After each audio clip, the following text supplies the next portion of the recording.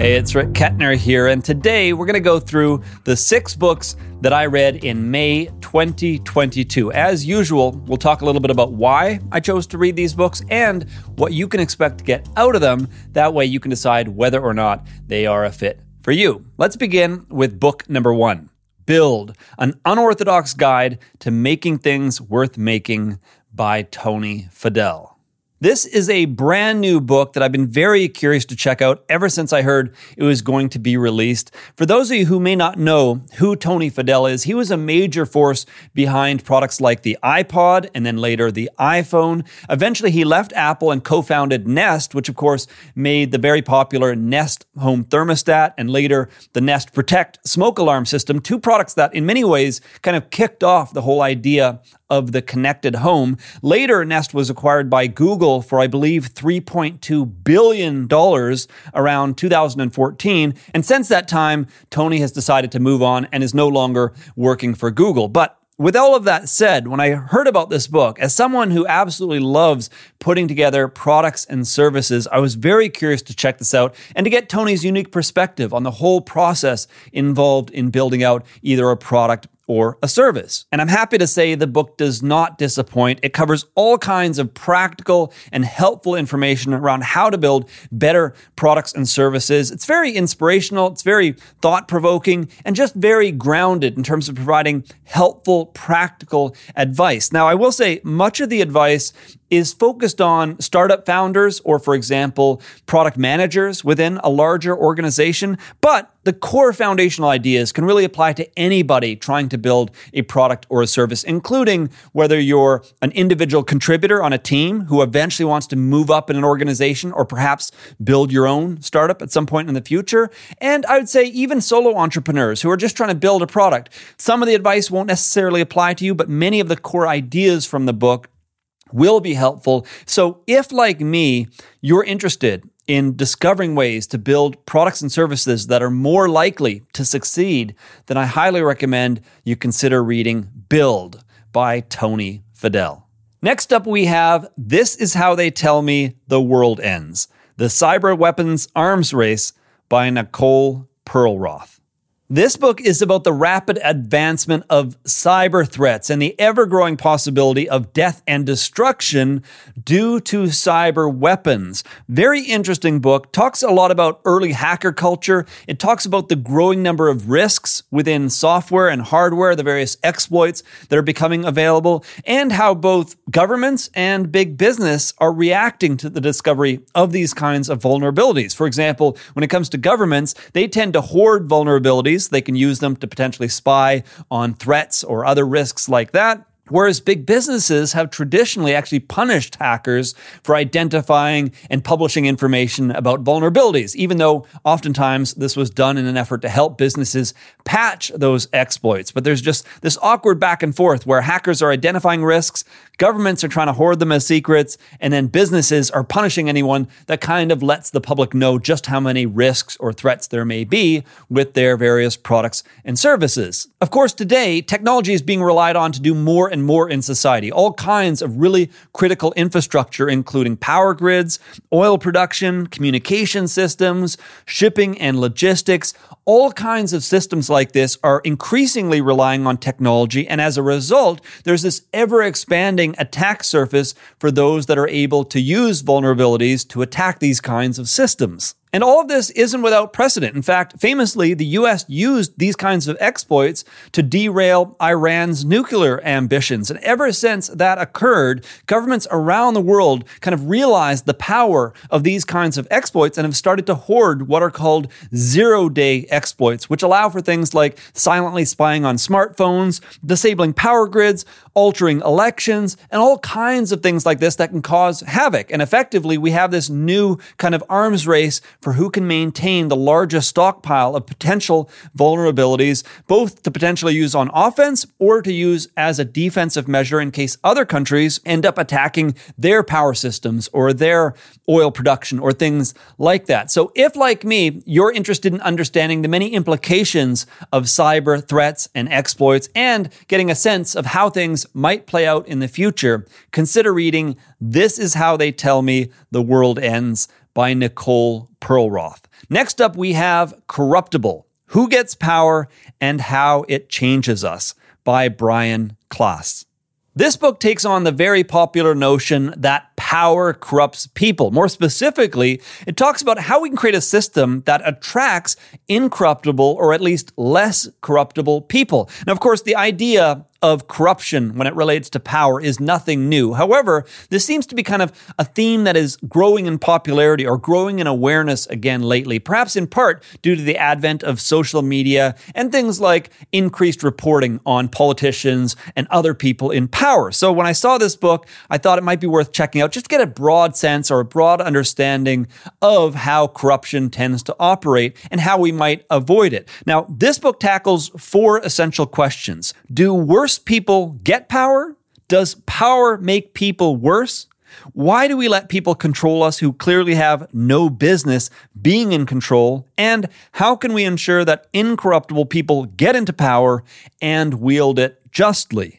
Early on, the book pokes holes in the popular belief that power necessarily corrupts. In fact, it points out flaws in various studies that have supported this notion, such as the Stanford prisoner experiment, in which students were assigned to either be prisoners or prison guards, and the study pointed out that depending on which group the students were assigned to, their behavior would change dramatically. Well, this book analyzes that study and talks about some of the issues in terms of how they recruited people and other factors like that might have altered the outcome. And effectively, the author makes the case that power doesn't necessarily corrupt people, and there are, in fact, things that we can do to attract less corruptible people, including things like framing the role differently or making sure that we're finding ways to attract as many candidates as possible. And this is important because when it comes to how we frame the role or the position, for example, if an advertisement for a police department shows people in military fatigues and taking on military training and that sort of thing, as opposed to showing someone serving their community, you can imagine how that kind of ad would attract very different candidates depending on which direction they went in. And when it comes to attracting more candidates, this is really important because the more candidates you have applying for a role, the easier it is to hold higher standards and to be more selective. Whereas if you have very few people applying, you really don't have that option. You can't be picky. You just have to accept the people who are applying. So those are 2 examples of things that can really help attract less corruptible people. If you frame the position correctly, and if you make sure that you're attracting as many candidates as possible, well, you're far more likely to get the right kind of people and to be able to choose the right kind of people for the position. So if, like me, you're interested in getting a better understanding of the many implications of corruption and how we can potentially attract less corruptible people, consider picking up a copy of Corruptible by Brian Klaas. Next up, we have The Madness of Crowds: Gender, Race, and Identity by Douglas Murray. Every once in a while, I pick up a book largely based on an assumption about what the book is about. I read the title, I draw my own conclusion, and then I just blindly dive in if it seems like it might be interesting. And that's exactly what happened with this book. I'd heard about it. I knew it was a somewhat popular book. I read the title. I unfortunately skipped the all-important subtitle, and I assumed the book was about mob mentality or groupthink or just that idea that we tend to behave or act very differently when we're part of a crowd. Now, as it turns out, the book is related to those topics, but it's much more focused. It's primarily talking about identity politics, and more specifically, it offers up a pretty sharp critique about the identity politics movement. Now, as someone who grew up in Canada and actually dropped out of high school in grade 11 to pursue business, I never went to college, I never went to university, and as a result, I consider myself somewhat sheltered when it comes to various movements around race, gender, sexual orientation. Of course, I'm against discrimination of all kinds, and yet I feel like I lack insights into the history and the politics of some of these movements, especially in the United States. Anyway, I found the book to be somewhat controversial, if only because the author is so blunt and aggressive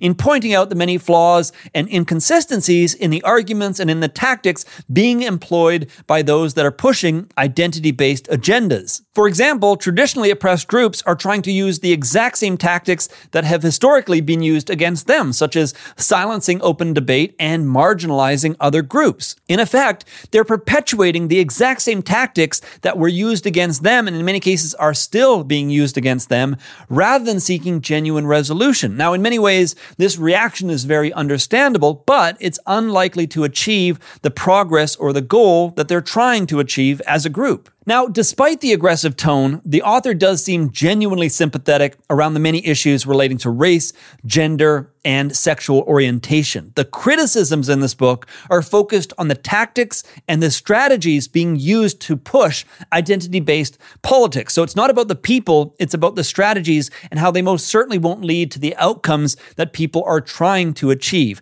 Now, closer to the end of the book, I thought there was a very nice note about something we can all agree on, or at least all should be able to agree on. Here's the quote. "Nobody with a competency to perform a task should ever be held back from achieving what they can achieve because of some characteristic over which they have no say." In effect, nobody should be prevented from entering a career or rising to the top of that career based on their race, gender, sexual orientation, or even religion. Now, of course, the challenge is figuring out a way to effectively achieve that without perpetuating a system that is destined to make the same mistakes only with other marginalized groups. So if you're interested in exploring some of the issues and some of the challenges behind identity-based politics, or if you just want a fresh perspective on some of these themes and topics, consider reading The Madness of Crowds by Douglas Murray. Next up, we have Caste, The Origins of Our Discontents by Isabel Wilkerson. This is a book that's been on my bookshelf for a few months now, but after reading The Madness of Crowds, I thought it would be the perfect time to dive into this book to get a bit of a counterbalance to the themes and the tone of that book. Now, I won't say that The Madness of Crowds is against racial progress, but it kind of takes the position that the issue is largely resolved, or at very least that much progress has already been made and that we don't need to completely rethink society to further address the problem. That's kind of the general theme behind Douglas Murray's book. So I wanted to dive into this book to get an alternative perspective to kind of balance out the two different views. This book is about the history of racism and the creation of a caste system based on race. It clarifies the difference between race and caste, or between racism and casteism, and it goes on to explain how someone can be against racism and judging people based on the color of their skin or their ethnicity, but still take actions that support the caste system and effectively give their race or their group some preferential treatment or some advantages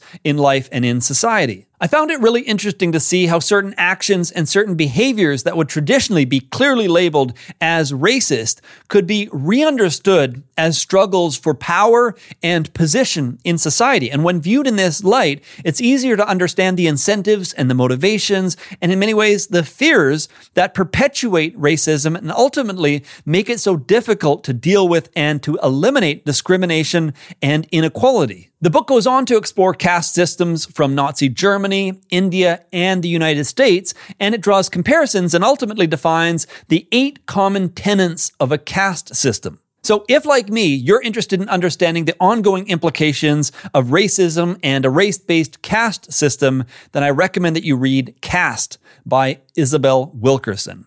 Next up, we have All Joy and No Fun, The Paradox of Modern Parenthood by Jennifer Senior.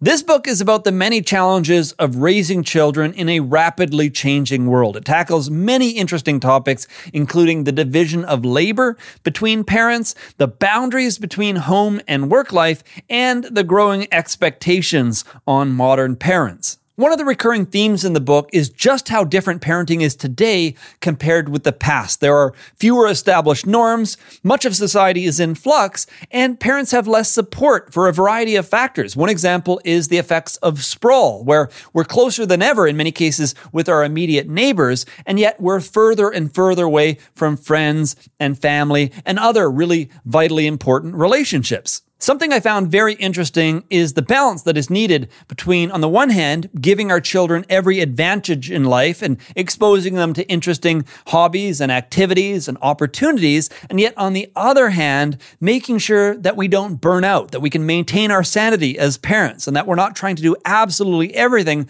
to the point that we hurt our relationship with our spouse or potentially with our kids or our friends, or just where we completely lose a sense of balance in life. Now, When it comes to these issues, there are no clear-cut answers, but I found the book very helpful and inspirational in recognizing these issues and trying to strike a better balance so that we avoid kind of what the title suggests, where we live this life where we have joy in seeing our kids reach various milestones and witnessing their different experiences, and yet on the other hand, we can have this sharp reduction in fun and satisfaction in our own lives as a result from burnout and trying to do everything and be everything as a parent. So, if, like me, you want some inspiration and an interesting look at how to be a better parent without burning yourself out and being able to strike a better balance, then consider reading All Joy and No Fun by Jennifer Senior. Anyway, those are the 6 books that I read and enjoyed in May 2022. Click the like and subscribe buttons if you want more updates like this again in the future.